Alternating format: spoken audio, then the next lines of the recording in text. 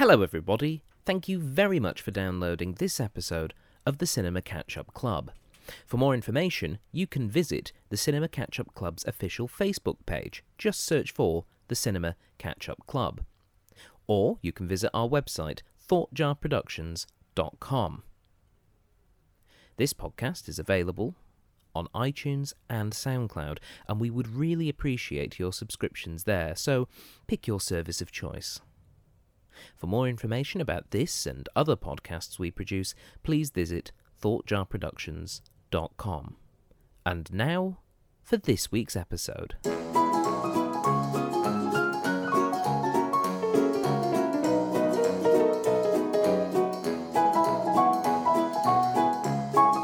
Hello everybody, and welcome to the Cinema Catch-Up Club. I'm your host, Stephen Platt. Thank you very much for downloading this week's episode.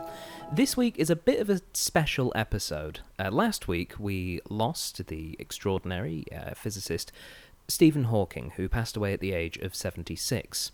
There have obviously been tributes for Mr. Hawking all around the world, and he was a notable figure in the scientific community, influencing not just physics, but also the way that we perceive science, the communication of science, and indeed the way that we view scientists and disability.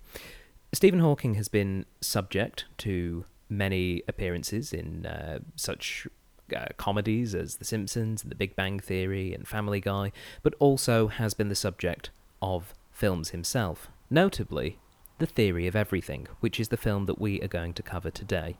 Joining me to review The Theory of Everything, we have, as always, one guest who has seen the film, and one guest who has not. Our guest who has seen the film, it's Scott McCardle. Hello. Welcome, Scott. How are you? I'm very well. Good. Thank you for asking. Oh, that's okay. And just a reminder for the folks at home, who are you, Scott, and what do you do?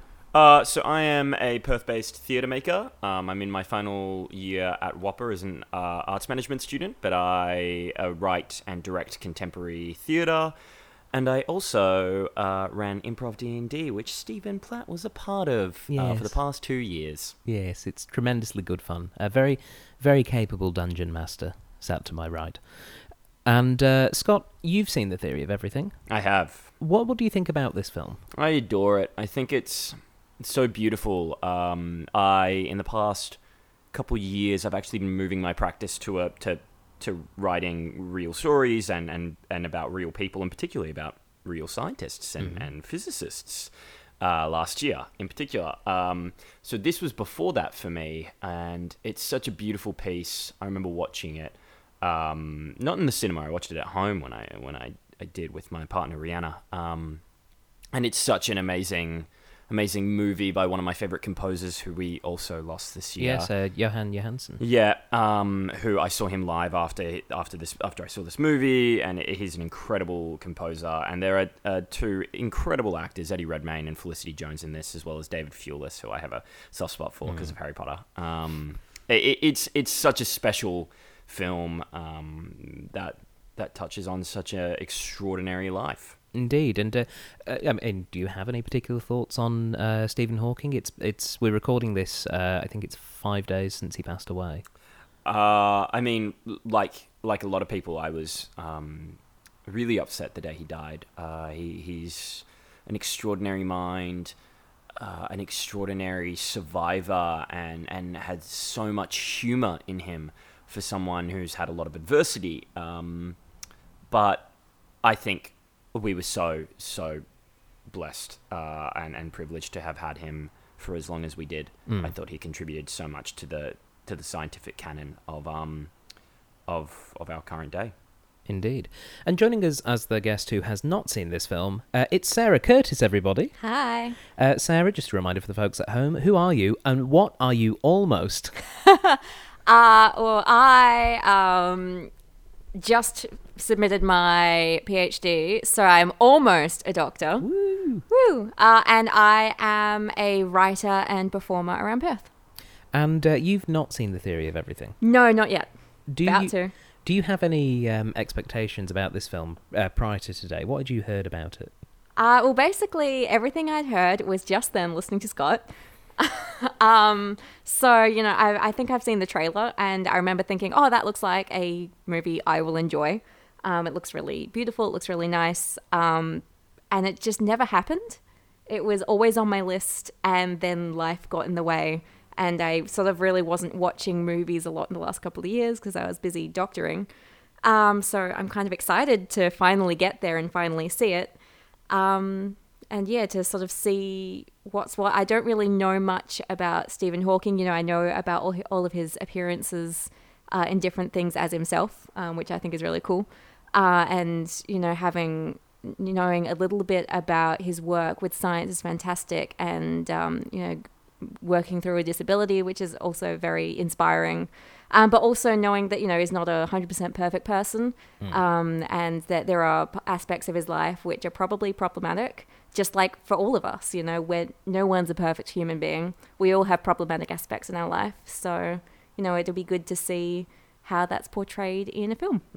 I also haven't actually seen this film at this stage, but one of the things I'm really looking forward to is seeing what Eddie Redmayne does, because this is the film for which he won the Best Actor Academy Award. Correct. And you know, lots of, you know, generally when you win that, you've done a good job, just in general. And a lot of people have commented that this is a pretty outstanding performance from Mr. Redmayne. So that's what I'm looking forward to. Yeah, he's extraordinary. He's really extraordinary in it. Shall we watch the film? Yes. Sounds good. Okay, everybody, pop in your DVDs and everyone grab your chalkboards as we prepare to watch The Theory of Everything.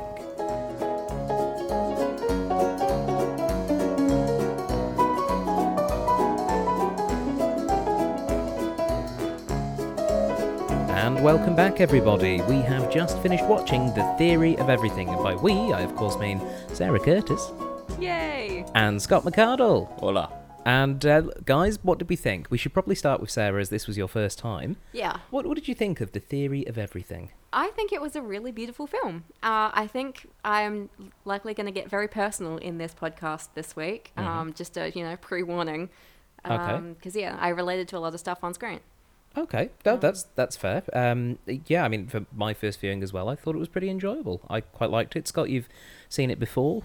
Yeah, I think it's still as beautiful as the first time I saw it. I think it's such an emotionally charged movie. Yeah, it's gorgeous in almost every aspect.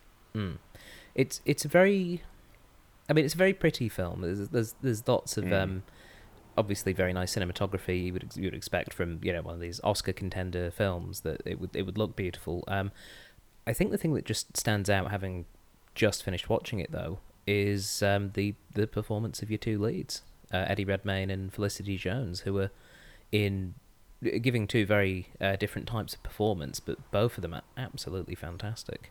Yeah, I think it was I think they both got nominated for Best Actor and Best Actress at the Academy Awards, if I recall, because I barracked for both of them.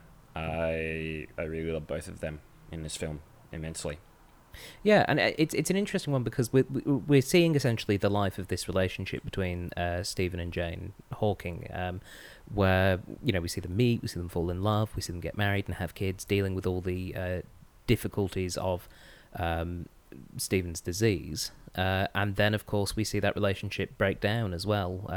First with the introduction of Jonathan, who Jane develops feelings for, and then later when Elaine meets Stephen, and Stephen ends up basically divorcing Jane to go marry Elaine. It's interesting where at least I felt as a viewer, I never really felt as though,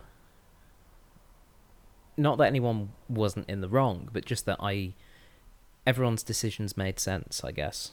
It felt real. Yeah, and well, it's based on a real thing. I think that, but it partly helps. They often get it wrong though. But yeah, that's just it. It felt real, which I think it had a real sense of authenticity. Yeah, and all those things, I suppose, kind of, they just made sense. They made sense, and they clicked, I guess. They weren't trying to judge anyone for what was going on, because a lot of the, you know, life of someone films, they pick a perspective, and anyone who is not within that perspective, they tend to judge as being wrong. But this sort of felt a bit more balanced and a bit more, well, this is what went on, you decide. Yeah, it's really interesting because for the first half, probably up to where he receives his doctorate, it really feels like Stephen's story. But then for me, after that, it becomes Jane's story. When they transition to family life a bit more, I use the doctorate moment, because then we go into family life, and his accomplishments kind of take a little bit of a backseat. The science of it takes a little bit of a backseat. Yeah. They kind of happen to be happening in the background. Yeah, it becomes a bit more family life, and focused on that, which was a side to him that we did not see. Well, I mean, public. Yeah, in reality, obviously, Stephen Hawking himself was reasonably private, and it was, for me, I found it was just a really fascinating insight into seeing how somebody like Stephen Hawking was dealing with basically being diagnosed with motor neuron disease, and seeing this person who is clearly a very bright and brilliant young scientist being told, yeah, but you've only got 2 years to live, and obviously discovering that the brain is still going to work, it's just that the body around the brain is collapsing, and then seeing how essentially he adapted to that and was still able to continue, I guess, and live, well, we now know, basically a full life as a working and very successful cosmologist, as a physicist. It's interesting because the film starts in Cambridge in 1963, and I wasn't exactly enamoured with the beginning. It took me a little while to get into it. When we first meet them, they're at a party in 1963 in Cambridge, and there's the creepy kid from Doctor Who, who's his friend Brian. Creepy? Well, yeah, he's the creepy, Children of Blood. Baines! Except he doesn't do the Bane voice. Yeah, he doesn't do it, but he's the Children of Blood Scarecrow guy. It's and playing essentially another English academic. He has such a great moment, though. He has such a beautiful moment when he finds out. Oh yeah, when Stephen tells him. For me, that is like one of the top 3 emotional moments of the piece. We don't even know that much. He just really pulls out the acting guns. He really does. The character of Brian, and I really like how Brian, it kind of never really changes, with the exception of that moment. It's sort of, he's constantly thinking about sex. When Good on you, Brian. Yeah, when he and Stephen are celebrating after he gets his PhD, which we'll get to in a bit, Sarah. He asks him, how they say everything doesn't work? Yeah, well, does that mean everything? And he's like, I think it's a question we all had, though. Yeah, well, I mean, answered by the fact that he had children. Yeah, true, but it's still really, I think, quite nice that they addressed that in that way. Yeah, it was. I think this film is full of really lovely friendships and relationships between people. There's not a big amount of antagonism. Most of it seems to come from Stephen's parents in this film. But again, that's something that's born out of love and for their child who is dying, and they're obviously scared and fearful for. Yeah, it's interesting. I think Mum and Dad Hawkings are a little bit on the money a lot of the time, though. Like, I think they're both very aware of Jonathan as a turning point, as an obstacle for the family. Maybe as a threat? Yeah, definitely as a threat, and as something that... Yeah, I mean, it's interesting because it looks at priorities of people who are sick and people who have illnesses and terminal illnesses, and what is the priority in life, and what can that do to someone suffering a terminal illness? Will it affect them mentally, that then affects their health? Is like, you can totally see where their care comes from, especially in how, like, abruptly his father and his mother approaches Stephen and Jane respectively. They're interesting moments. It feels like this whole movie does what an amazing true story, what all the best true stories do, which is humanize someone who has been such a high-profile figure that they seem almost godlike. They are this idol, and really goes into detail and humanizes them in ways that, like Hamilton does. I'm just looking at the Hamilton book across from me. Humanizes these people and helps you connect further with people throughout history and the rest of your race. It makes you realize that your hero is a human too, and that's with all the good things, the bad things. They have failings, but their decisions aren't necessarily, I'm going to go and be famous or I'm going to do this out of spite. It's like, no, this is something that happened, just like things happen in your own lives. And I don't know if you felt this, Sarah, as a first-time viewer as well, but I felt that a big part of that humanizing was seeing how the motor neuron disease affected Stephen over his life. And we see him going from a relatively fit-looking, healthy human being to having to walk with a cane, to having to walk with 2 canes, to the wheelchair. And then for me, when he started choking the first time, when he was visiting his parents in the wheelchair, and Jane's there slapping him on the back to stop him choking, and all the spit comes out, and it's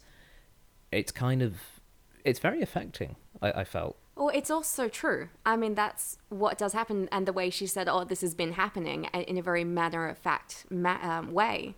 That is how that sort of thing goes when you have a debilitating disease, and it just becomes a fact of life. And yeah, I am talking from experience in my family, where I've had family members with horrible illnesses. And it does sort of become something that either you just go, yep, this is how it is. This is life now. And you accept it, and, you find the humor in the situation, or you do go mad and it becomes horrific and you can't live with it. Yeah. And I think this is a really good point to talk about the fact that this is a film for which Eddie Redmayne did win that Academy Award. Very well deserved. I think you kind of have to say it is, because it's one of those things where a lot of people criticize things like method acting, where people try and inhabit the character, and maybe just sort of become that character and go too far. But I think with the way that Eddie Redmayne physicalized the way that the disease progressed, and it can't have been comfortable for him doing that neck. Oh my god! But it's fantastic, and I think it's really interesting seeing this able-bodied, healthy man perform and be able to perform all the various stages of having this disease, and it's brilliant. He's really good. It's pretty incredible. I remember them getting like a little bit of heat before the movie about why not cast someone who has motor neuron disease, and obviously they don't, because they show him from before the disease has taken over, and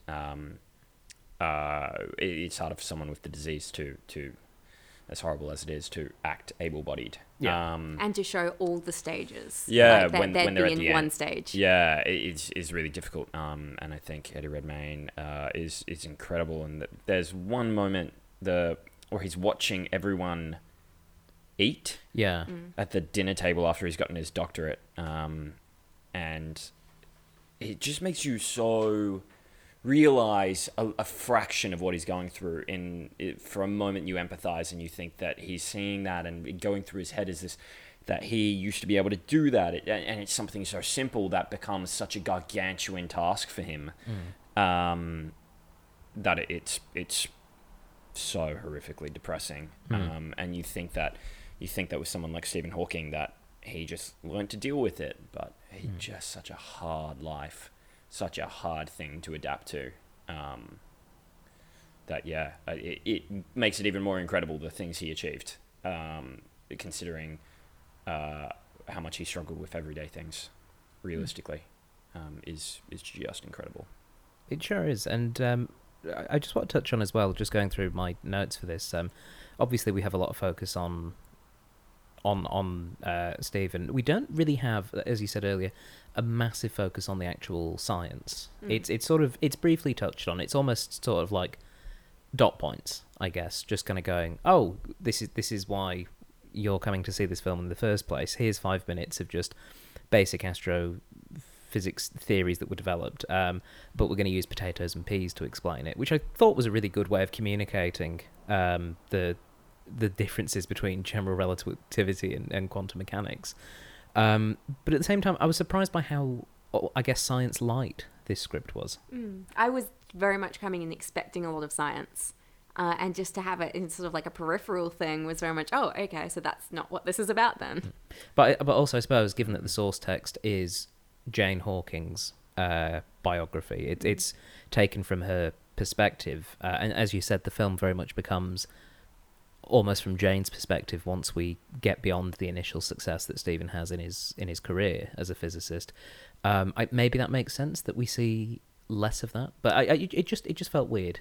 I actually really like it. I like how science-light it is. I think narratively it's a very smart decision because realistically this isn't a movie for physicists. It's for a general public. It really is appealing to such a wide audience who want to know more about the man and then and his relationships with his family. Because there's so much of his science out there. Yeah, if you want to know about it, go read a book. There's so much. So I think it's so good that we get this opposing view that has a little bit of an introduction to it. And then if people are more interested, they go and read A Brief History of Time. The one of the best-selling books of all time. Or try to get through it, because it is a dense read. So I think it makes it a really accessible movie. And I think it's interesting what we define Stephen Hawking by.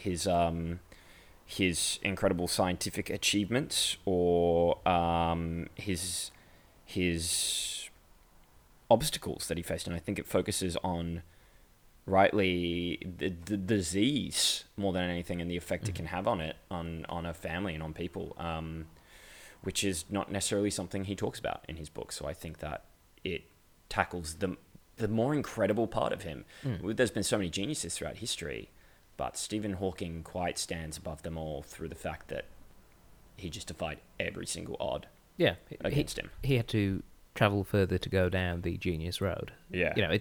It's partly also due to the time period in which he lived, that there was better capacity for people to care for people with diseases like this. Had Albert Einstein developed a similar disease when he was 21, he almost certainly wouldn't have lived to a point where he made the theories that he did. Yeah. But even in spite of that, it is a pretty incredible achievement what Hawking managed to do. So we see in the film they get married. They have a couple of kids. It's all quite nice. We see him be given a wheelchair. That's not long after. In fact, it's the scene after the dinner party scene where he's on the stairs and he's struggling to climb them, and we see Jane just pop down a wheelchair in the kitchen, and he maneuvers himself into it and then says it's only temporary. And it's heartbreaking, because obviously as a viewer you're watching it and going, no, Stephen, that's pretty much it. That's you. But that's the sort of thing you have to tell yourself. You know, when you go into a new stage of illness, you have to tell yourself, even if you know deep down that it's something that's going to be permanent. No, this is not an obstacle forever. This is something that I can overcome. This is something that I can work through, whatever you have to say to get to the next point. True, but it still, for me at least, didn't stop me going, oh, that's really sad. I want you to be able to walk again. Well, that's the thing. It is sad that you have to say that kind of thing to yourself, that you have to make those compromises. You shouldn't have to make those compromises in life, and yet people do. And then we see that develop as the film goes on. They move house so that they're somewhere without stairs, which was probably a good move. They also get Stephen his first electric wheelchair. I really liked having the kids on the chair, revealing that to him. I thought that was quite sweet. Whether or not that was what actually happened, it was just nice to incorporate that family element and to see, again, something that you don't normally see. You see Stephen Hawking as the family man, as the father in this... almost sort of nuclear family with the 2.4 kids. And then we are introduced to the character of Jonathan. Jane has obviously been caring for Stephen for a while. She's now also caring for 2 children as well, and it's starting to get a bit much, and she's got no time to herself. And her mother very sagely says, go sing in the church choir. Just go do something that isn't looking after the rest of the family, and just have an hour for yourself. And she goes and she meets Jonathan Jones, who is running the choir. And Jonathan very swiftly becomes part of the family. And played by, of course, Charlie Cox, Mr. Daredevil himself. Yeah. But I thought it was interesting, because I coming into this, I didn't actually know anything about Jonathan Jones. I didn't know that he would end up becoming Jane's second husband. And how did you feel when we first met Jonathan, Sarah? Well, at first it sort of had that usual sort of, here's the dangerous relationship complication feel to it. But then as he sort of integrated with the family, it became here's someone who we really care about, who they really care about, who, it's not so much a complication as, this is an organic relationship that you're seeing. I think, his love for Stephen becomes really evident as well, and such an integral part. I think they have the dinner party where obviously Jonathan tries to feed Stephen misguidedly, but then they have a moment where it's just Stephen and Jonathan sitting outside, that I think is really lovely. And Jonathan talks about his first wife dying, and I think in that moment you realize this won't just be someone for Jane. And I think the movie shows its strength in being based on fact, by subverting narrative tropes that you expect. And then you have that lovely beach montage with the whole family. When there's even a moment where Stephen's lying on Jonathan, and it's really quite tender and really quite friendly, and it's beautiful. You have a lot of sympathy for him. It is, and I think it's really well put together. It's very well performed, obviously, by Mr. Cox, and when he becomes essentially the family's first support, he becomes that first carer. It is really, really lovely, and it's the sort of thing that, it takes the burden off Jane. It means that the kids have someone else to play with and have fun times with. It's someone else for Stephen to talk to. We even see Jonathan lifting Stephen off the toilet at one point, and it's just like, it was really lovely, and it was all coming together. And then Jane has her third child, Timothy, and that creates some problems because there are some people who don't think that Stephen is capable of having children, and that obviously it must be Jonathan's baby. And we see, the fact that Frank, Stephen's dad, comes over and is basically like, you need to get a new nanny. This is not acceptable. And then we see his mum basically go into the kitchen and go, essentially, why are you sleeping with Jonathan?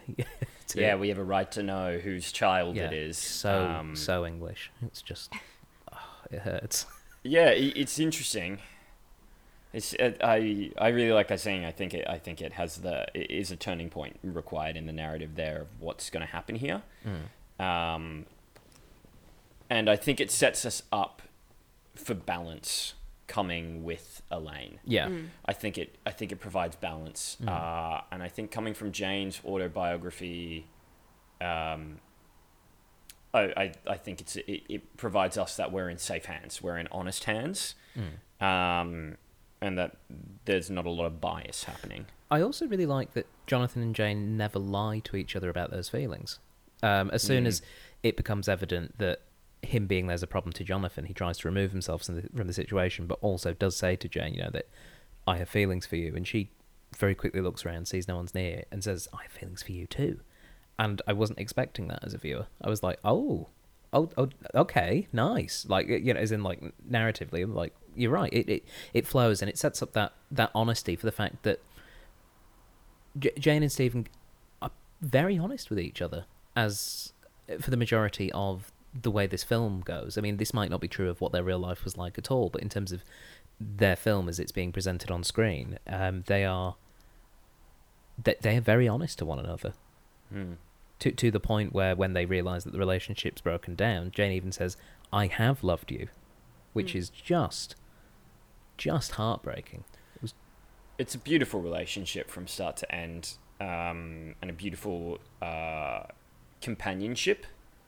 And even at the end, I think she used the word companion in the final scene. Well, it's because he got a Companion of Honor medal from the Queen. But it's still quite a good way to describe what they are. It's quite beautiful. Their pairing and their friendship and and her strength, which I think without her in the early days, he probably would have passed much sooner than he has. I think her strength, he relied on it a lot to achieve what he achieved, to have that freedom and that support. And I think ultimately that's why at the end of the film, it's Jane that he takes to meet the Queen when he gets that award. And well, we don't see Elaine there, so we can assume that maybe she wasn't invited. See her in hell. Oh, Elaine's not that bad. You know, I do think it's interesting how Elaine is painted in this film. Yeah, 'Cause- she's very different from everyone else. Yeah, Very brief. She's got some real sort of homewrecker vibes coming off her, which you don't get with Jonathan, and that's partly because Jonathan. I suppose again, if this has been taken from Jane's story, she's going to have a more positive opinion of her second Totally. husband than Stephen's second wife. Yeah, especially considering, you know, the intimacy of the relationship with Jonathan and everyone. And then Elaine comes in and is very much, I'm in control now. You're the wife, or you're in the other room and we're closing the doors. And we're not ready for you to be in this room right now. Go away. And the fact that when Jane had her affair, she remained in the marriage and remained strong after that. But when Stephen has an affair, he just divorces after 40 years. So I mean, from Jane's perspective, you can see how Elaine would be the homewrecker that Jonathan isn't. Yeah. But I think that comes down to the strength of the person in the marriage, not necessarily the third party. And I think it goes further to show Jane's strength compared to Stephen's strength. True. Well, also, he wasn't able to communicate in so many ways. You know, he had a lot of his agency taken from him. So there were times when, you know, people would just sort of like pick him up and without even asking, or, you know, there were little moments where he wasn't given an option to communicate whether he wanted something or not. And part of the reason he lost some of this communication, although it was to save his life, was when... Was her. Yeah, it was Jane saying... Yeah. Yeah, have the tracheotomy. You know, she's speaking to former France World Cup winning defender Frank Leboeuf playing one of the doctors. You my love favorite. that so much. I love people in football. My other great love is football.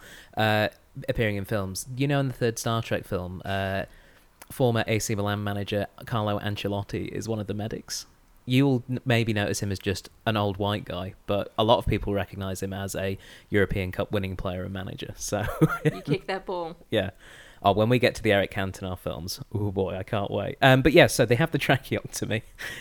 Stephen is obviously very frustrated with that, and he's had his voice taken away. Obviously, he then later gets his voice provided by, obviously, the real Stephen Hawking, provided by his copyrighted voice technology, I guess. It's very particular synthesized voice. But yeah, it's an interesting one when we're talking about those relationships, because it's from Stephen's perspective, I do wonder if maybe part of the reason why he fell in love with Elaine was because for him a relationship is about the care that he receives, because it was indicated at the start of the film, when he's a healthy young man, he wasn't really someone that was in relationships.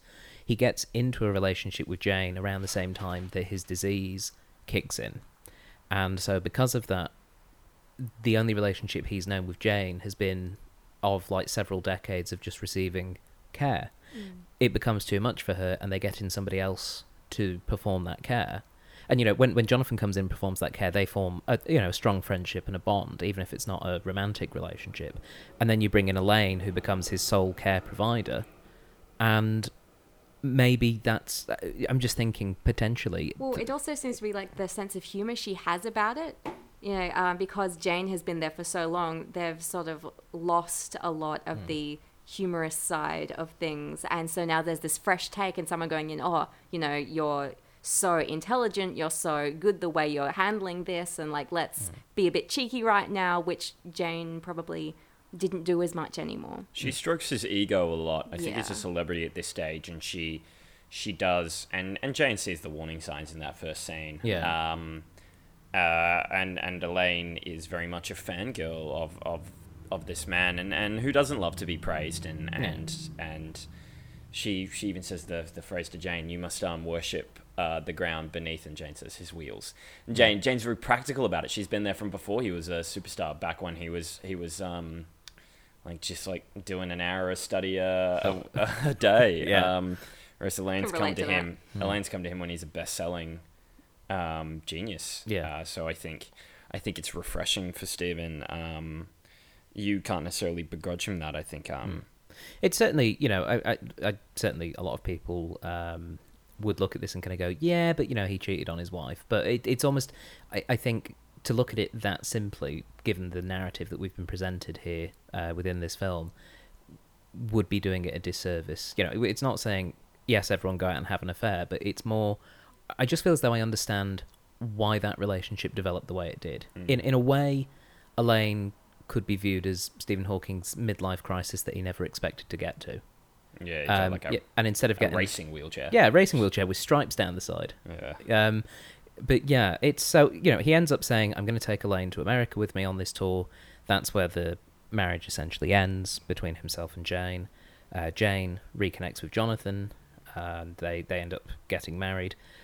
We have the conference sequence at the end where we see Stephen see the pen drop and just have that quick dream of him being able to stand up and pick up the pen and give it to the lady that dropped it. And that hope that he speaks about in that very famous speech, where he does talk about hope and everyone gets on their feet and stand, and he still has hope, which I mean beautifully you see achieved later when he has the zero gravity experience. Which is beautiful. So yeah, and then obviously it ends where they go to the Queen and have a nice afternoon with the Queen, and they see their 3 children now a bit more grown up, and Stephen and Jane are there, and they're saying, you know, look at what we created, which is just a really nice way to end that film, where it is a film about this relationship ultimately. It's lovely because we know what he's created, what he's done on his own, but yeah, I think his pride comes from his family. At the end, there is the final message that they give there. I mean, I can't wait to see Eddie Redmayne relive the role on The Crown. Yeah. Oh yeah, no. I don't know. No, I'm sure season 4 of The Crown they can get him in for 5 minutes as Stephen Hawking. I'm sure it'd be nice. Yeah. So ultimately, you enjoyed the film, Sarah? Yeah, I think I did.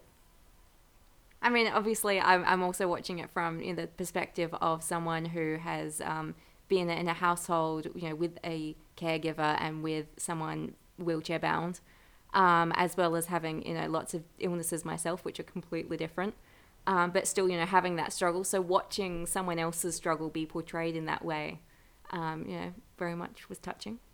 Excellent. Yeah, and it's a perfectly enjoyable, and I would say pretty well put together film. I do have to agree with you, Scott, because before this we were talking about the recently departed Johan Johansson's music. It's beautiful. It's I think it's his best work. I've been the biggest fan of Johan Johansson for probably since this movie. Actually, it was probably the first time I kind of went, what an incredible soundtrack for his work. And then obviously he did Arrival, Sicario, and he has some amazing work, which is too much to go into. And it's hard to listen to it. It's hard to. I mean, when I wrote Leica last year and spent a year writing that, all I listened to was this soundtrack because it was all about science and innovation and creativity. So for me, it was the obvious soundtrack to listen to while I wrote.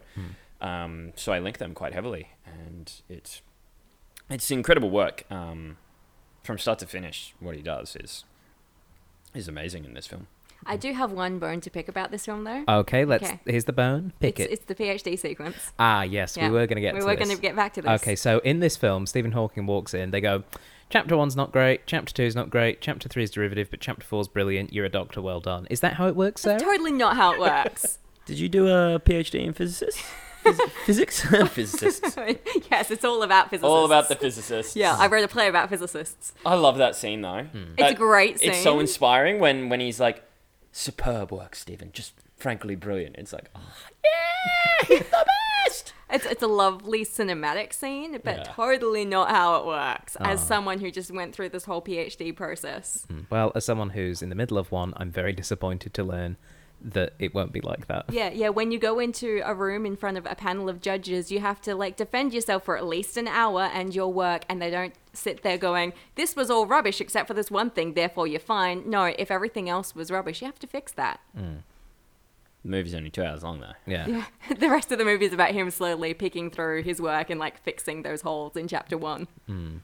But okay, no, it's good to know. I'm not looking forward to my eventual PhD review in the slightest. Hey, we have it easy. At least ours isn't a defense. Yeah, that's true. It's a pre-submission seminar. moving swiftly on before everyone falls asleep, would you like some trivia? Yes, please. Okay. The first bit of trivia Scott actually discussed before we started recording this one. Yeah. In an email to the director, James Marsh, about the portrayal of Stephen Hawking, Stephen Hawking said that there were certain points when he was watching Eddie Redmayne that he thought he was watching himself. That's insane. Yeah. Acting. That's insane.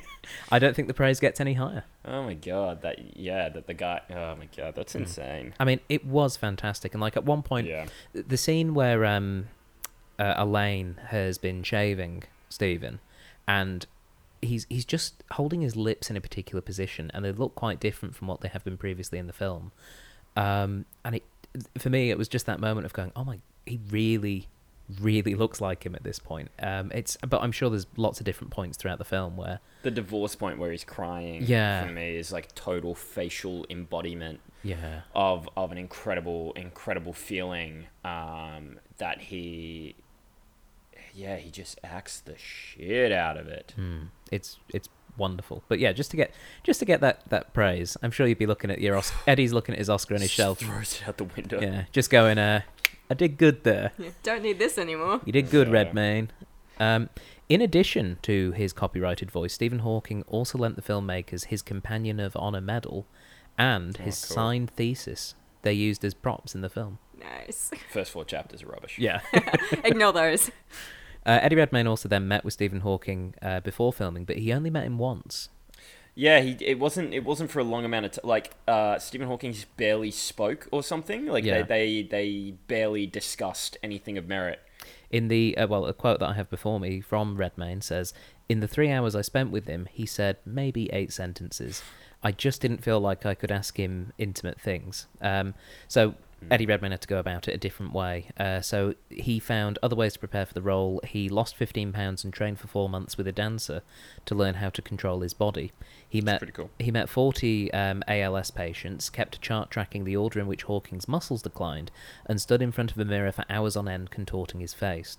Lastly, he remained motionless and hunched over between takes, so much so that an osteopath told him he had altered the alignment of his spine.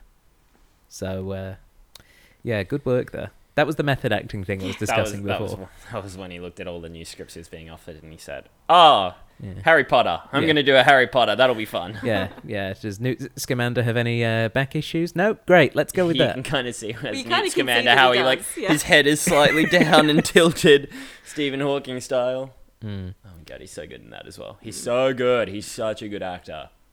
Stephen Hawking also commented on the film saying that it was broadly true, which I think is pretty much what you want from one of the concerned parties. Broadly true. The main points. The doctorate bit that wasn't true. Yeah, the one bit.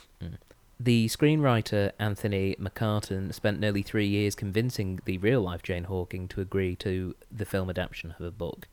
I think they did a good job, though. I mean, I'm not Jane Hawking. I can't say for whether or not that I'd feel comfortable with it, but obviously they got it to a point where she was like, yes, no, you guys obviously respect this story enough. Go ahead and make it. Yeah, it's the sort of thing where you want someone to respect your life, and you also kind of want to be at an age where, you don't give a shit anymore.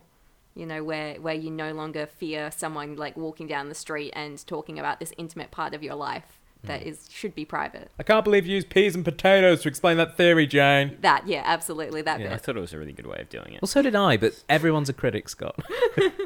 Like Stephen Hawking, Eddie Redmayne also attended the University of Cambridge. So, two jealous. Cambridge bros. I had a friend who, and they touch on it briefly in a joke in the movie, I had a friend who was convinced that Stephen Hawking was American.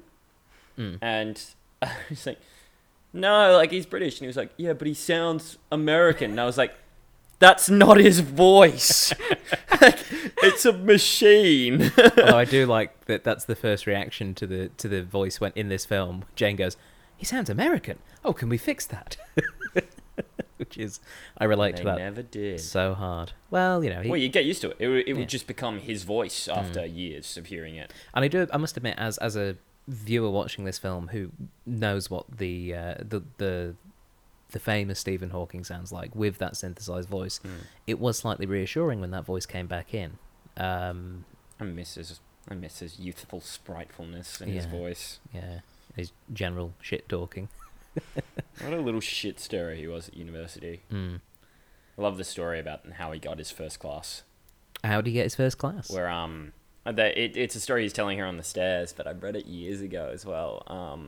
When I was just reading a bunch of his stuff a year ago, where he was at Oxford, and he was on the borderline of first or second class. We had to come in and do like an oral to a panel to defend it, and he simply said, if you give me a second class, I'll stay here, but if you give me a first class, I'll go to Cambridge and do my PhD, and you won't have to put up with me.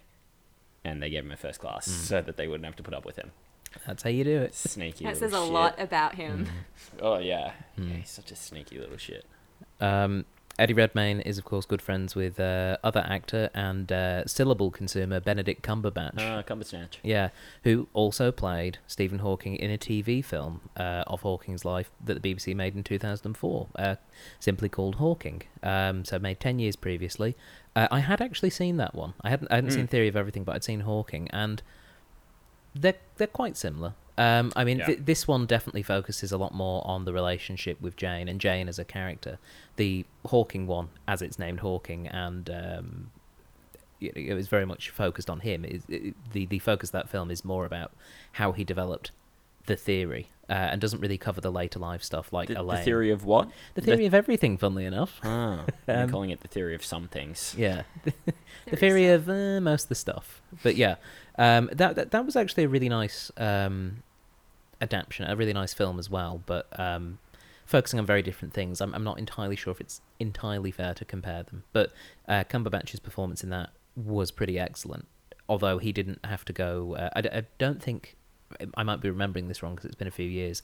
I don't think we got to the point where Stephen Hawking was in a wheelchair with a voice synthesizer in his film. No. It was very much early life Stephen Hawking, but still a very good film. And of course, Eddie Redmayne won the Oscar over Cumberbatch in the same year. Alan Turing. Yeah, another British the Enigma genius. Code? The Imitation Game. The Imitation Game about the Enigma Code. machine. Yeah. Yeah, so there you go. Benedict Cumberbatch probably sitting there just as Eddie's getting the award going, well, I did it better. Whoa. But he didn't. No. Redmayne does it so well. He's fantastic. Felicity Jones, who it took me far too long to recognise was Jyn Erso from Rogue One. You'd be forgiven to strike it from your memory, Stephen. Okay. Screwed. I should say that sat to my left is Sarah, Rogue One's biggest fan, and sat to my right is Scott McArdle, who is not Rogue One's biggest fan. And second biggest fan. Ooh... I think... No, not even. No. I mean, glare that so much is the best. Yeah. Jane Hawking herself requested that they don't film anything where she and Stephen were making love on screen. Her request was her request was honoured, and it's no more than alluded to in the finished film. See, I quite like the way they did that. That seemed very natural to me. Like, something that really bugs me about a lot of movies is just how much sex scenes to stop the action. Like, there's no point in them doing this. Why are we watching this? It's very like, prudish. just like, sure, allude to it. It happened. Move on. Yeah, we've got 3 kids there. You know, we know it happened at least twice. But yes. And finally, Adam Goodley, who played the doctor who told Eddie Redmayne's Hawking that he was going to die in 2 years. The liar. Played his father in the Benedict Cumberbatch version. So, yeah, I'm just waiting for another adaptation and who he's going to play in the next one. The doctor. Yeah. Yeah, that scene, that hospital scene is just when they show the spinal fluid coming out, and it's just so lonely. I was kind of like, where's his parents? Where's Jane? And then obviously you get the next bits where, all right, that's harrowing. It's such a really difficult 15 minutes to get through. For me, I think it's the best 15 minutes from like where he falls to when she says I love you. Yeah. Is like the best 15 minutes in the movie. It's certainly compelling. And I really like the way the hospital sequence is shot, where it's not the same as everything else. It's almost as though the frame rate is slightly different, or the perspectives. It's not It's quite flat. Everything, because they're all like square rooms. Everything's quite there's hard lines. It's very flat. It's very lonely, very cold. And the doctor, when he's telling him that he has motor neuron disease, seems almost too in focus. I don't know quite what they did there, but it's fantastic. It's very that's kind of what happens. I mean, I've spent a lot of time with doctors and in hospitals and in, as a patient, talking to a lot of doctors. And I find that sort of like ultra focus does tend to happen where, the doctor is in front of me talking and like all I'll be able to see is their shape. Everything else is just a blur around me as I'm focusing in on what they're saying and what they're telling me, usually bullshit, and just trying to sort of process what's going on. I mean, it's the brain diverting almost attention away from stuff like your senses to processing what you're being told. As an audience member, I found that very very interesting, particularly where it was like a lot of this film is pretty and you can look at nice things, but when it comes to this scene, it's like you want to focus on Adam Goodley very specifically because he's telling you are going to die.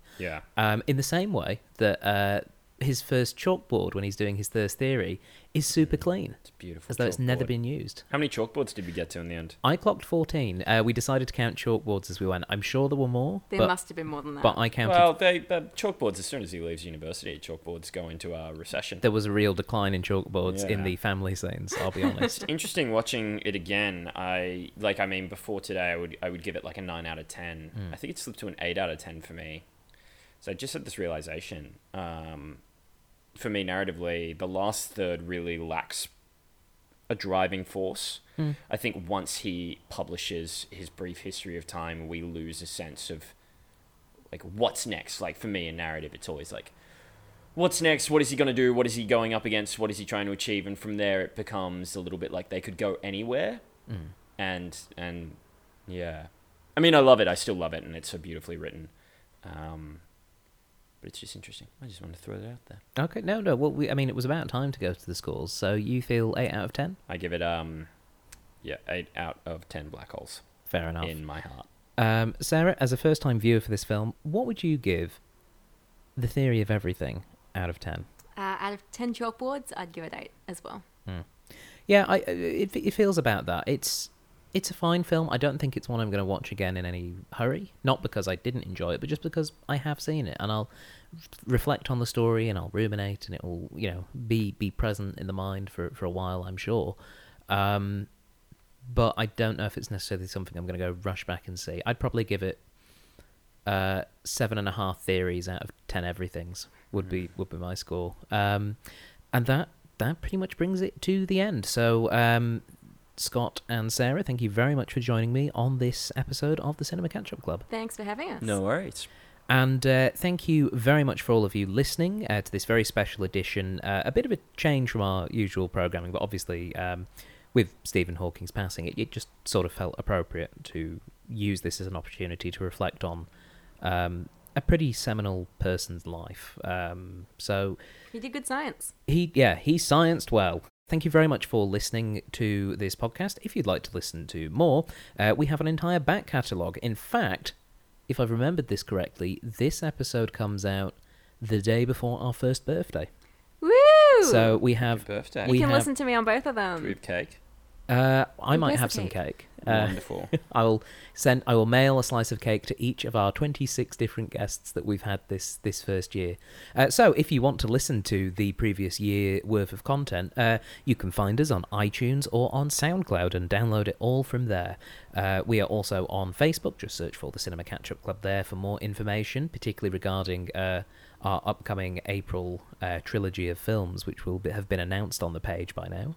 And for more information, you can also visit thoughtjarproductions.com. And there's a Patreon, because I almost forgot that. There's patreon.com/CCUC podcast if you want to become an official member and get some extra bonus goodies. Do you mind if I read my favourite Stephen Hawking's quote? You know what? I saved it on my phone, so I just wanted to go back to that the other day. I think that would be a lovely way to close us out. So, finishing the podcast, please listen to Scott McArdle read out his favourite Stephen Hawking quote. Goodbye, everyone. Remember to look up at the stars and not down at your feet. Try to make sense of what you see and wonder about what makes the universe exist. Be curious, and however difficult life may seem, there is always something you can do and succeed at. It matters that you don't just give up.